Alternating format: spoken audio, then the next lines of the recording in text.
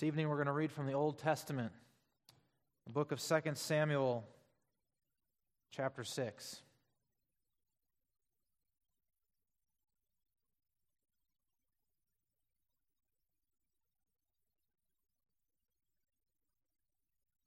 Second Samuel 6 gives the history of the transportation of the Ark of the Covenant from the house of Abinadab to Jerusalem shortly after David became king. It's a climactic point in the history of David and of the kingdom of Israel, and it's one of the Old Testament types of the ascension of Jesus Christ. The entire chapter will be the text of the sermon this evening. This is the word of God. Again, David gathered together all the chosen men of Israel, 30,000. And David arose and went with all the people that were with him from Baalah of Judah to bring up from thence the ark of God, whose name is called by the name of the Lord of hosts, that dwelleth between the cherubim. And they set the ark of God upon a new cart, and brought it out of the house of Abinadab that was in Gibeah. And Uzzah and Ahio, the sons of Abinadab, drave the new cart. And they brought it out of the house of Abinadab, which was at Gibeah, accompanying the ark of God.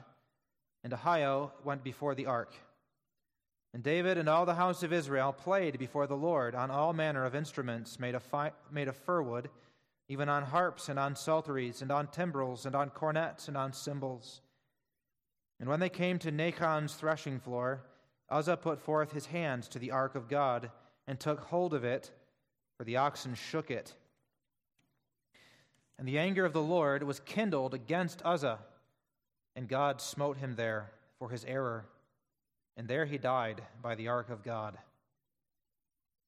And David was displeased, because the Lord had made a breach upon Uzzah, and he called the name of the place Perez Uzzah to this day.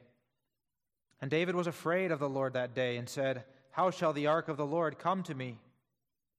So David would not remove the ark of the Lord unto him into the city of David, but David carried it aside into the house of Obed-Edom the Gittite. And the ark of the Lord continued in the house of Obed-Edom the Gittite 3 months. And the Lord blessed Obed-Edom and all his household. And it was told King David, saying, The Lord hath blessed the house of Obed-Edom and all that pertaineth unto him because of the ark of God. So David went and brought up the ark of God from the house of Obed-Edom into the city of David with gladness. And it was so that when they had the ark of the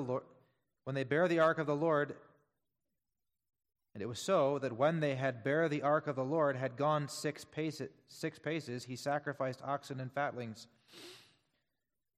And David danced before the Lord with all his might, and David was girded with a linen ephod. So David and all the house of Israel brought up the ark of the Lord with shouting and with the sound of the trumpet. And as the ark of the Lord came into the city of David, Michal, Saul's daughter, looked through a window and saw King David leaping and dancing before the Lord, and she despised him in her heart. And they brought in the ark of the Lord and set it in his place in the midst of the tabernacle that David had pitched for it. And David offered burnt offerings and peace offerings before the Lord. And as soon as David had made an end of offering burnt offerings and peace offerings, he blessed the people in the name of the Lord of hosts. And he dealt among all the people, even among the whole multitude of Israel, as well to the women as men, to every one a cake of bread and a good piece of flesh and a flagon of wine. So all the people departed, every one to his house. Then David returned to bless his household.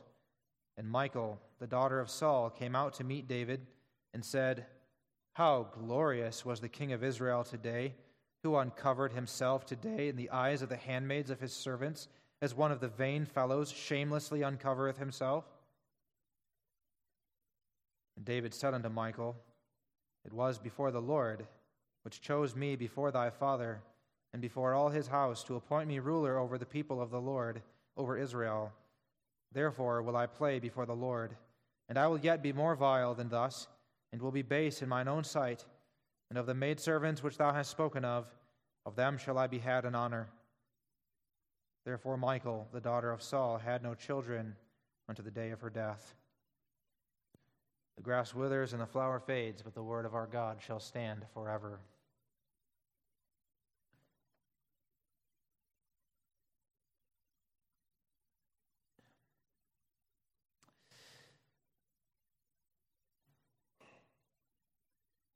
Beloved congregation in our Lord Jesus Christ, of the big moments in the life of Jesus, the Ascension may be the most easily overlooked by us.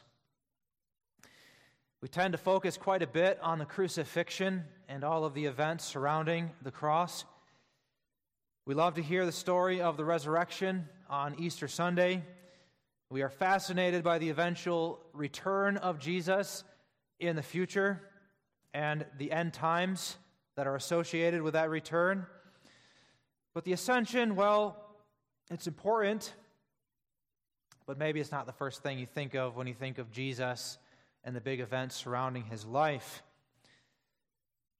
Part of the issue might be that there aren't as many details given as to the history of the Ascension in the Gospel as there are recording the resurrection and the crucifixion. And there's not as much action in the story of the Ascension itself as the book of Acts tells the story. One moment, Jesus is walking with his disciples and talking to them about the kingdom of heaven on the Mount of Olives. And the next moment, he is rising up in front of them, and he disappears behind a cloud while the disciples look on. So perhaps the Ascension is overlooked a bit. Yet the Ascension, even though there is not as much history about it in the New Testament, and even though there's not as much action in the history that is given, is nevertheless the most significant event in the life of Jesus, that is, in the life of God the Son in our flesh, the Messiah. The Ascension, the event that is recorded at the end of the Gospels and at the beginning of Acts, really is the event to which all of those other events was aiming. The Ascension is why Jesus was bold to face the cross, despising the shame. It was, as the book of Hebrews says, for the joy that was set before him, the glory that was set before him in the Ascension. The reason God raised Jesus from the dead and gave him the immortal life of the new heavens and the new earth was because Jesus must be given the life of heaven, where he was to ascend to the right hand of God as the high king. Everything that happens in the Gospels is leading up to that climactic moment at the end when Jesus ascends into heaven, which, even if to the disciples that was only a momentary event and Jesus quickly disappeared, was nevertheless a massive event in heaven itself. Read Revelation 4 and 5, and you'll get a sense of how that event appeared in heaven itself. And even when Jesus returns, though in a sense that will be an even greater revelation of his glory, he will return as the king who first ascended and took his place as the king of heaven. The Ascension is a very significant and important event. And the importance of the Ascension was understood well by the people of God in the Old Testament, perhaps in some ways even better than us.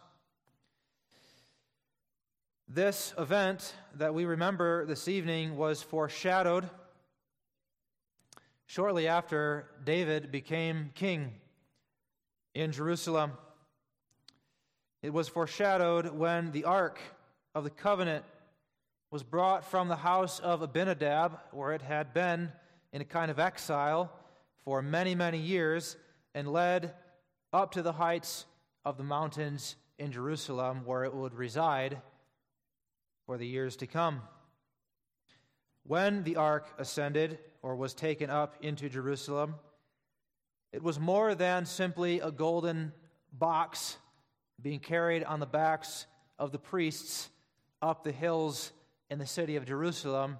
But what was happening in a type and in a shadow is that God himself was ascending. And that's why David wrote Psalm 24, which we're going to sing as our last Psalter number this evening. But that's why David wrote Psalm 24 in these words to commemorate this occasion of the ascending of God in the ark. Lift up your heads, O ye gates, even lift them up, ye everlasting doors, and the King of glory shall come in. Who is this King of glory? The Lord of hosts. He is the King of glory. So I call your attention tonight to this text, 2 Samuel 6, and our theme is God ascending in the ark. First, we will see that God was ascending of his own free will. Secondly, that as he ascended of his own free will, his ascension was in the glory of victory. And then finally, having ascended, he gave gifts unto men. So God ascending in the ark, first of his own free will, secondly in the glory of victory, and finally with gifts for men. So this event that our text describes was arranged to be a big and celebratory occasion. All of the plans were carefully put in place by King David. 30,000 soldiers, the best in David's army, were amassed in formation by the house of Abinadab. King David himself was there along with a group of musicians who held all kinds of musical instruments. There was a specially prepared wagon or cart along with a team of oxen that would be driven by the sons of Abinadab, Uzzah and Ahio. And then the ark was carried out of the house of Abinadab, set on that wagon or that cart. The music began to play, and the procession began to move in the direction of Jerusalem, the city of David. This was a big moment for Israel. If you remember your history, then you would remember that for years and years up to this point, the kingdom of God had been divided, it had been troubled, and it had been far from God. Before the time of David was the period of the judges, and the period of the judges was a period of constant spiraling downward and downward and downward until it came to its lowest depths in the reign of King Saul. Then Saul reigned for a while until he was killed by the Philistines in a battle. And in the aftermath of Saul's death, the nation was torn in half by a bitter civil war that ensued between David, who was God's anointed, and Ishbosheth, the son of Saul. But now all of that was past. Saul was dead and buried. Ishbosheth was out of the picture. The civil war was ended, and David was sitting unchallenged on the throne of a unified 12 tribes of Israel. The promise of God to Abraham that his seed would inherit the land of Canaan was being fulfilled before the very eyes of God's people. And it was time for the ark of God, the ark which stood at the center of all of the worship in the Old Testament. It was the centerpiece in the tabernacle. It was time for the ark to come home, to ascend into the hill above Jerusalem, and to show that God is the king of his people. This was a big event in the history of Israel. The ark was placed on the wagon, the music began to play, and the procession began to move. But then everything came to a standstill. The soldiers stopped marching. The music went silent. And you can imagine there was a collective gasp that ran through the crowd as everyone turned to the spot where Uzzah lay dead. The road to Jerusalem was a bumpy one without the benefit of the asphalt highways that we're used to. The oxen apparently stumbled, and that shook the wagon, and the ark that was sitting on top of the wagon began to move around a bit. And oh, what a terrible sacrilege if the Ark of the Covenant should fall off the wagon to the ground. At least that was the thought of Uzzah as he reached out his hand and took hold of the ark. But that was the last thought that he ever had before the anger of God broke out upon him and he was killed on the spot, according to verse 7 of the chapter we read. And the anger of the Lord was kindled against Uzzah, and God smote him there for his error, and there he died by the ark of God. Now, why did that happen? Why did God make a breach upon Uzzah? This is the question in David's mind as he stood there, now humiliated, in front of all of the people, all of the procession, by the threshing floor of Nacon. That question, why? Why did this happen? Is a question that first made David angry. Yes, angry, displeased with God. This was supposed to be a day of celebration. This was supposed to be a day in which we, the nation, honor Jehovah, the God who helped us. It's a happy time, a happy occasion. Lord, why did you do that? Why did you make a breach upon Uzzah, who was clearly just trying to help? Verse 8, and David was displeased because the Lord had made a breach upon Uzzah, and he called the name of the place Perez Uzzah to this day.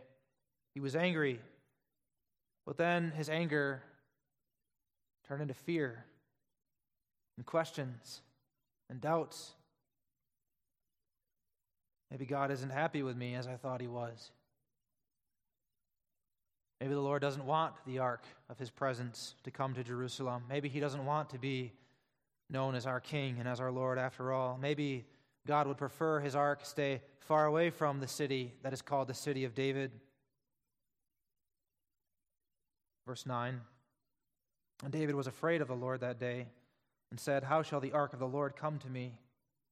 We can relate to the fears and the questions that David faced on this occasion in light of the breach of the Lord upon Uzzah.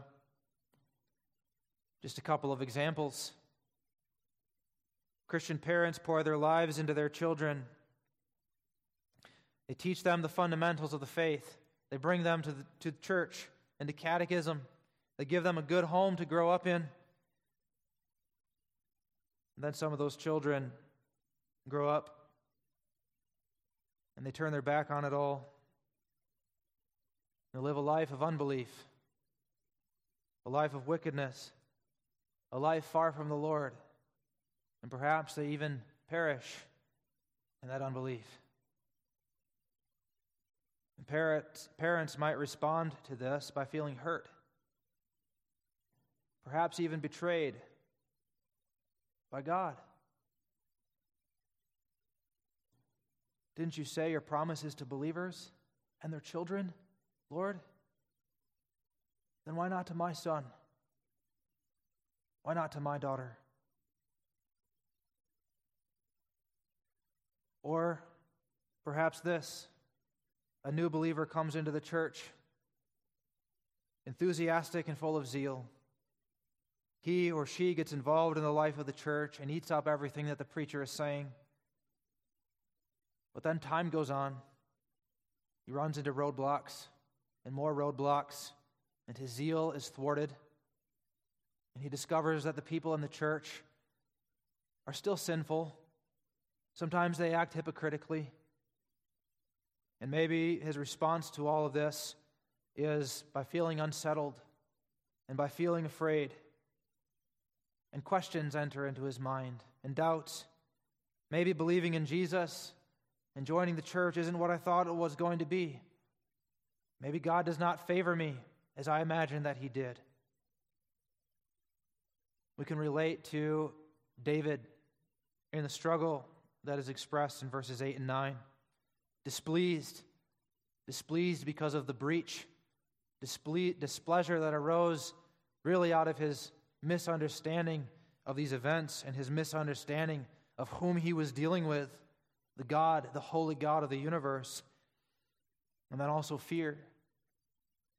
Fear and doubt. Is he really my God? Am I really his child? But what did David learn, and what do we learn from this whole incident of the breach upon Uzzah? It's usually said that God did this to Uzzah on account of a violation of rightful worship practices. And there is truth to this. If you read the Old Testament, especially the books of the law, so the books of Exodus and Leviticus and Numbers, you will know that there were specific laws that stated how the ark and the other articles of furniture in the tabernacle, but specifically the ark, were to be moved. In the ark itself, there were these golden rings that were placed on the sides of the ark. And then there were these golden rods or poles that had been constructed that corresponded to those rings. And it was specifically stated in the book of Leviticus and Numbers that the ark was to be carried by use of those golden rods or poles, not on a cart or a wagon pulled by oxen, which was the way that they found the ark many years before. The Philistines had used that method to transport the ark on a previous occasion. But God's word said, carry it by the poles. Carry it the way that the scriptures say. In addition to that, there was a specific family or group within one of the tribes of the Levites called the sons of Kohath, whose job it was to carry the ark and the other articles of furniture in the tabernacle. And these laws were clearly broken in this case. Instead of using the golden poles, the ark was pulled on a wagon led by oxen. Instead of the sons of Kohath, it was the sons of Abinadab who drove the ox cart. And this violation of the law then becomes the occasion that leads Uzzah to grabbing the ark and steadying it. If the law had been followed, the ark never would have been placed on an ox cart, and the oxen never would have stumbled, that would have shaken the ark and caused it to move, that created this occasion for Uzzah to reach out and grab it and meet his death. But the law was broken. We can learn some things from this story about how to worship God and the importance of worshiping him rightly. What we need to take to heart, and it's not only this passage, it's other passages in Scripture, but this passage, what we need to take to heart is that worship is not a free-for-all. It's not up to us to decide when and how and where God will be worshiped by us. It's not up to us to decide the details of worship when God has told us in his word how he will be worshiped and what the elements of worship ought to be. It's easier, perhaps, than we realize to slip into a mindset that would overlook what the Word of God teaches about right worship. Apparently, David did not know of these laws, or if he did know of the laws in Numbers and Leviticus, he was regarding them as not significant, treating them like minor details. But here's the warning. People get hurt when God is not worshipped in the way that he says that he wants to be worshipped. The result of this violation of the law is that Uzzah was struck dead. He was put in this situation that ought not to have been. When worship becomes a kind of entertainment in the church, and not what it is meant to be, which is worship of the living God according to his own will and precept, it doesn't end well. When worship becomes entertainment, young people decide they can find better entertainment in the world. And away they go. Worship turns into something other than the adoration of the only true and living God. It becomes really all about me, my needs, my wants, my desires, the things that tickle my interests. But this matter about worship is only part of the story and only part of the reason why Uzzah was struck dead. The more important issue is really what was behind all of this. The more important issue is that Uzzah, by reaching out and taking hold of the ark, was really interfering with God's work, specifically with God's ascension. What we must understand is that the ark was not just any article of furniture in the tabernacle. What was the ark in the Old Testament? Well, the ark stood for God. You children know about God, that He cannot be seen. And you know that we ought not to make graven images of God because God cannot be represented by an image. You cannot make an image from stone or wood and say, that's what God looks like. God is invisible. So God told Moses to build the ark, which was a box, a wooden box that was covered with gold. And this box or ark had within it 3 items. You might remember what they were. The 2 tables of stone on which the laws were written, the rod of Aaron that budded, and a pot with manna in it. But the most important aspect of this box is that it was to be placed in the Holy of Holies, the inner chamber of the tabernacle, where only the high priest might enter one time of year. And something was done on that ark. Above the ark were 2 angels, that is, carved statues of angels, golden angels. And between those 2 angels was a tray. And that tray was called the mercy seat. And once a year, when the high priest entered into the Holy of Holies on the Day of Atonement, he would sprinkle the blood of the sacrifice on the altar, or on the mercy seat. And that tells us what that ark was all about. What that ark represented was not what God looks like. The ark wasn't God, like the idols of the nations, but it stood for the gracious presence of God with His people. That God is a God who forgives the sins of His people. That God is a God who shows mercy. That God is a God who spiritually now is with His people and dwells with them in His own house, in His own tabernacle among them. The point of those laws about the ark's movement was to show that God is not only with them, but He's with them of His own free will. God is not carried around on the backs of men or on ox carts like the heathen idols, but God goes where He wants to.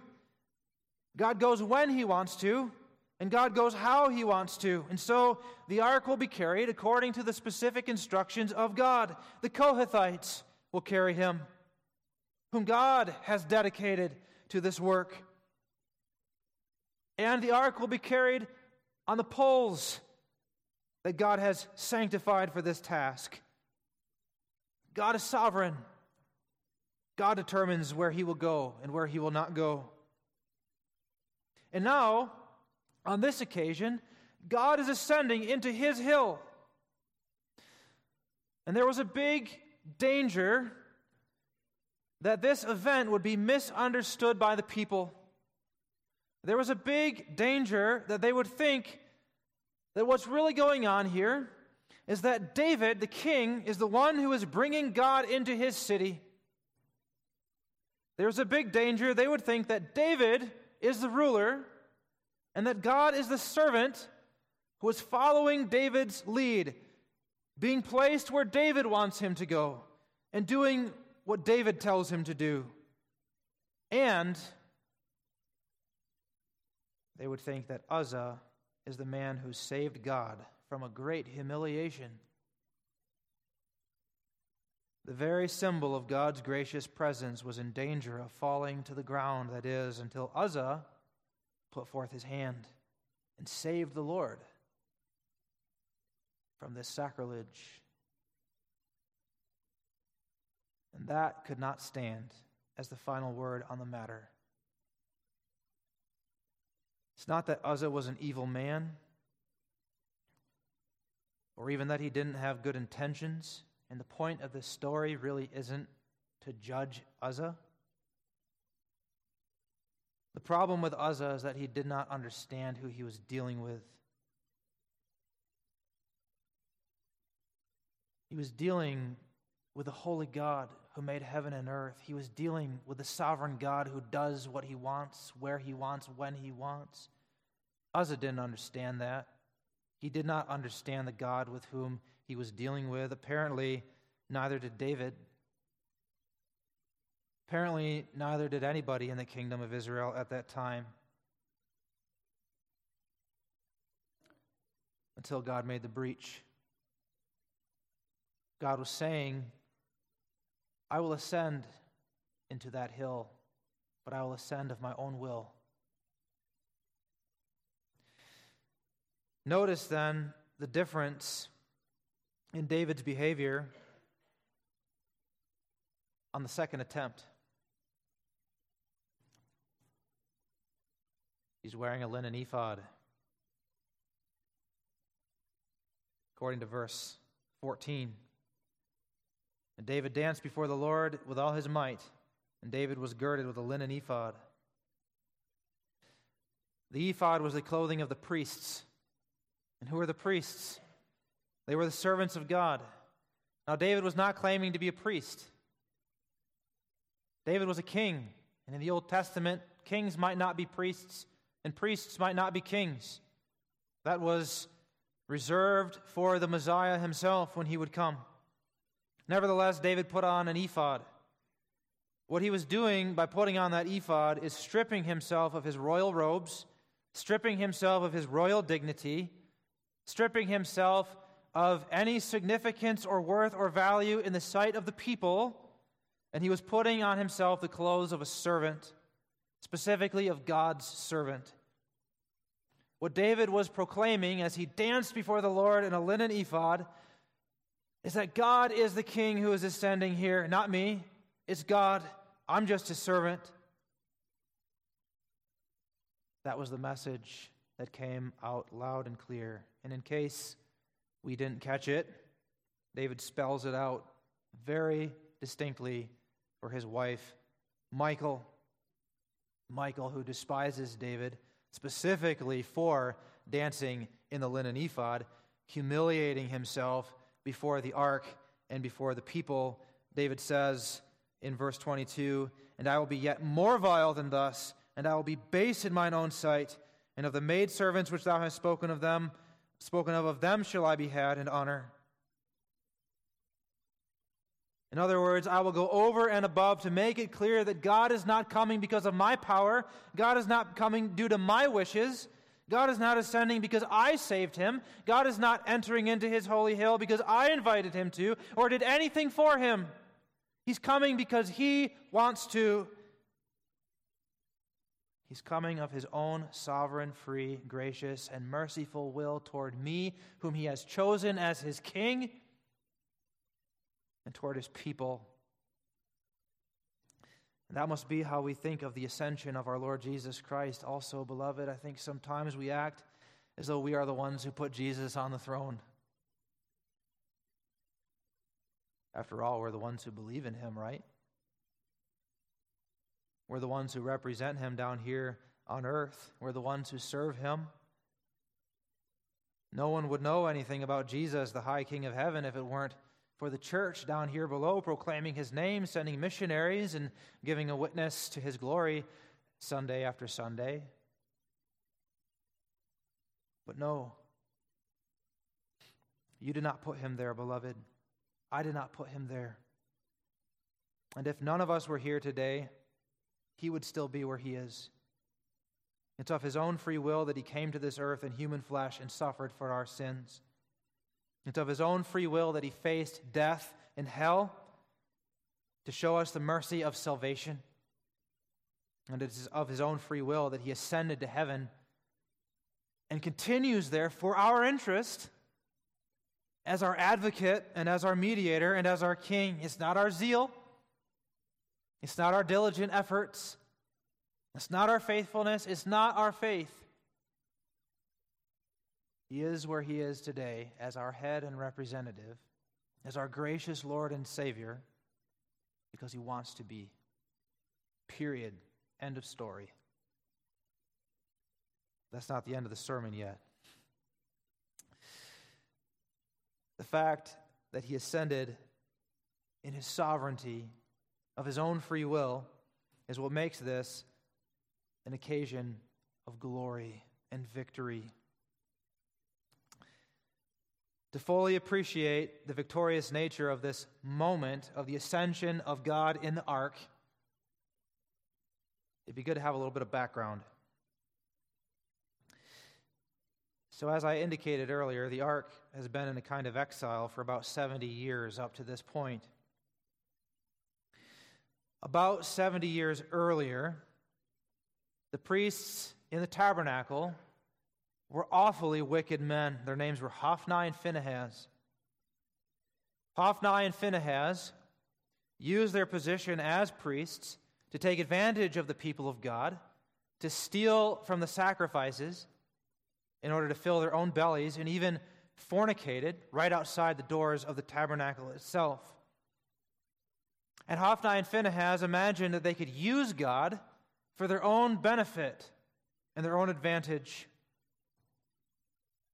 So there was a battle with the Philistines, and the Israelites, along with the help and advice of Hophni and Phinehas, came up with an idea, a foolish and wicked idea. They said, "Let us take the ark of God with us into the battle against the Philistines, and if we have the ark of God with us in the battle, the ark which was supposed to stay in the Holy of Holies and only move if God wanted it to move, but they said, if we have the ark of God with us in the battle, then God will be on our side." You see what they were doing? To them, God was no different from the gods of the nations, that is, the idol gods. And the ark was sort of like a magic charm. We can use the ark, which taps into the power of God, in order to manipulate God's power for our own advantage. But of course, that's not how God operates. God is not one who can be manipulated and controlled by men. And so God decided to teach Israel a lesson, first of all, by letting the Philistines win the battle, to the great humiliation and consternation of the nation. And then in that battle, Hophni and Phinehas were killed, and the ark itself was captured. Then the ark was taken away. And in light of what we just said about the ark going where God wants it to, of his own free will, consider what it means that the ark goes away. It's not that the Israelites lost the ark. It's not that the Philistines were taking the spoils of war. It's that God was leaving. He was leaving of his own free will, his own sovereign will. He was turning his face away from his people just as they had turned their backs on him. That's why a mother, the wife of Phinehas, who died in childbirth on this occasion, named her son, who was born, Ichabod. The glory is departed from Israel. The glory being God. God is departed from Israel. God has left us. That was the message. It was a day of devastation and fear and sorrow. The ark was gone. From the battlefield, then, the Philistines took the ark to their own temple, the temple of Dagon, their god, as a kind of trophy. What they are saying by placing the ark of God in their temple is, our God is stronger than their God. See, we won the battle, even though they brought the ark into battle against us, and we won, so Dagon must be stronger than God. That's what they thought when they went to bed that night, and then they woke up and went into their temple the next morning, and they found the image of their God face down on the floor in front of the ark. And they thought, that's strange. And they set their idol back up. But the next day, the same thing had happened. But now that idol had been broken to pieces. And God didn't let the Philistines alone when he was there in their cities in the ark. Plagues began breaking out. If they moved the ark from one city to another city, then plagues would break out in that city and in the next city. And the Philistines were so overcome by God, who was plaguing them with all of these diseases, that finally they put the ark on a cart with 2 cows, and they sent it back to Israel. Then the ark made its way to an Israelite town on the border that was called Beth Shemesh. But the problems were not over yet. You see, this was the time of the judges. And God's people did not have knowledge of the Lord. They did not know who they were dealing with. And so the men of Beth Shemesh took the lid off the ark, and they looked inside. And what did God do? He killed thousands of them. So the men of Beth Shemesh didn't want anything to do with the ark, and they sent it away to the house of a man named Abinadab. And there it sat, in exile for many years. When Saul became king, he was happy to let the ark stay where it was, far away from him.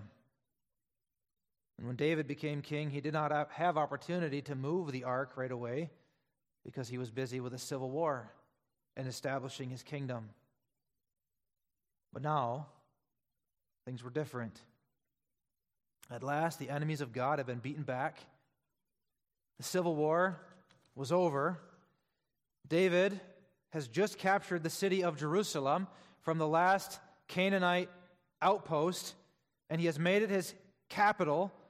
And now all the 12 tribes of Israel are united behind him, and he's the king. And it was then that he began to make these preparations to bring the ark to his capital city, Jerusalem. God ascending in the ark, therefore, is a victory that comes out of the jaws of defeat. That's the important thing to see. You have to understand that there were many who surely thought the ark was gone. The glory has departed from Israel. The tabernacle, it's like it had a great big empty hole in it. There's no visible way to show that God is merciful to his people, that God atones for their sins. But now, here comes the ark out of obscurity. It had been in exile for decades. And here it comes marching in a triumphal procession. And it's not just that the ark is recognized once again and becomes a part of the official worship of God's people again, but the whole point of this procession is that now the ark is going to be lifted up, and it is going to become part of the life of the whole nation, which had been in the confusion of idolatry for many years.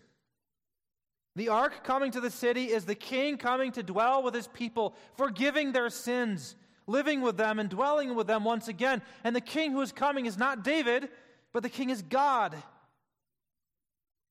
that's why David goes dancing before the Lord with all his might. That's why all the house of Israel has gathered all of their instruments, and they blow the trumpets, and they make sacrifices of praise. This is a victory parade. That's what's going on here, a victory parade. God has subdued all of his enemies. God is fulfilling the promise that he made to Abraham many years ago. God is taking his place. You see, this is the way God loves to work. He loves to pull victory out of the jaws of defeat.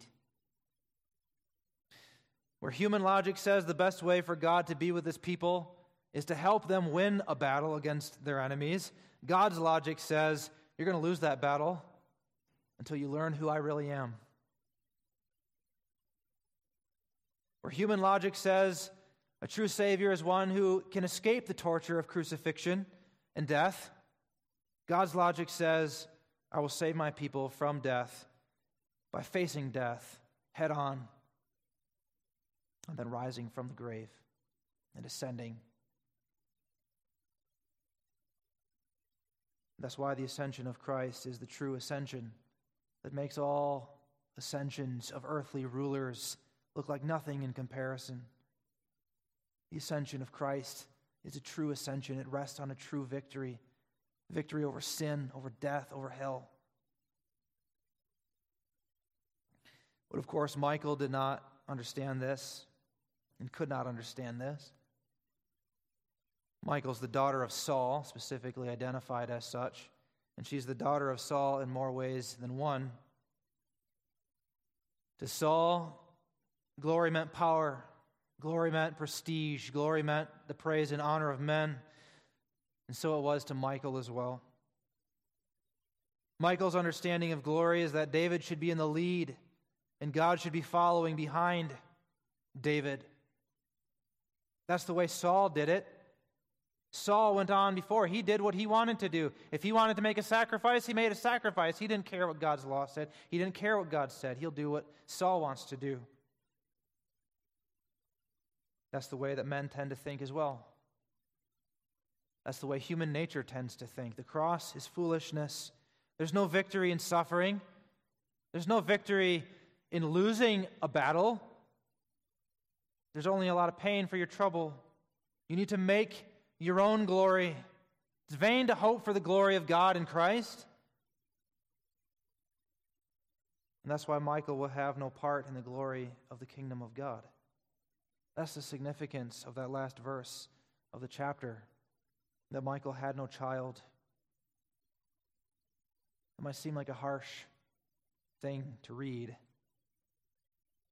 but the point here has to do with the fact that Michael is David's wife. She's the queen.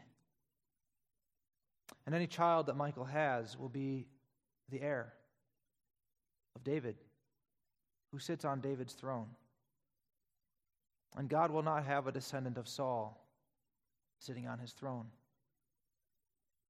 The glory of the kingdom is not for proud men and proud families like the family of Saul. The glory of the kingdom is for those who love the glory of God and who believe in it. The glory of the kingdom is for those who believe that all glory belongs to God alone and that it is our privilege simply to participate in it. The glory of the kingdom is for those who believe that God is a God who chooses the poor and the weak things of this world in order to confound the wise. The glory of the kingdom is for those who believe that God can take a shepherd boy like David and raise him up and make him his right-hand man. Those are the heirs of the kingdom. Those are the ones who will enjoy its benefits, not the proud. Not those who are interested in the glory of the kingdoms of this world like Michael was, but those who recognize themselves to be servants of the glorious King. They also will be the beneficiaries of the gifts that the ascended God gives to his people.